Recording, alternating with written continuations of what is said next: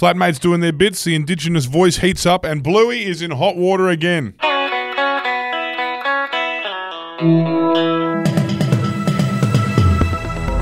Hey, it's Effie Bateman, and this is your Daily Batuta for Thursday, the 20th of April.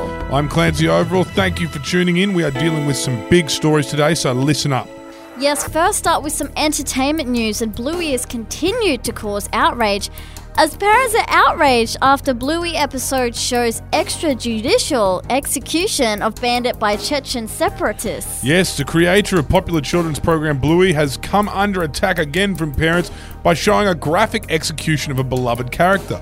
The latest episode of Bluey shows the family taking a holiday to Chechnya, where they almost immediately run into trouble. One local parent explained that they enjoy watching with their son as a daily ritual, but that won't be continuing after what she and her son saw on TV yesterday afternoon. The local parent said, "I am outraged, disgusted and angry that the creators of Bluey would do this. Why? I just don't get it. What kind of message does that send to our kids?" The creators of Bluey were contacted for comment, but have yet to reply as to why they included such a niche foreign conflict in one of their episodes and why they chose to be so violent.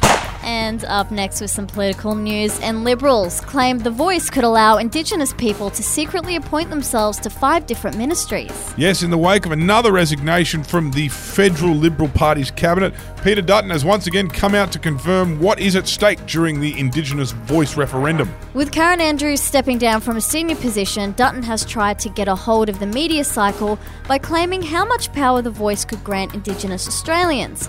He said, "If we say yes to a voice, who knows where it will end? Before we know it, they might be able to abuse power like these senior Liberal politicians." And lastly, local news now, and a flatmate praised for covering share house shits for a month by stealing a jumbo roll of one-ply toilet paper from work. Yes, a generally useless flatmate has won some brownie points this week, pardon the pun, by making sure his housemates have enough to wipe with for the next month.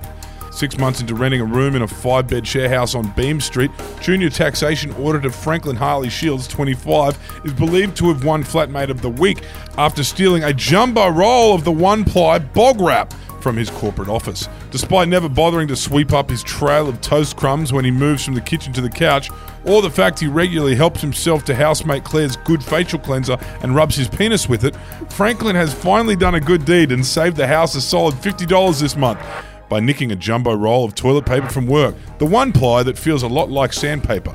And now he's bought himself a few more months in the share house before they demand he pays his rent a week in advance.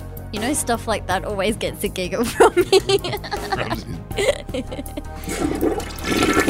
And for our quote of the day, a photographer has admitted their prize-winning image was AI generated.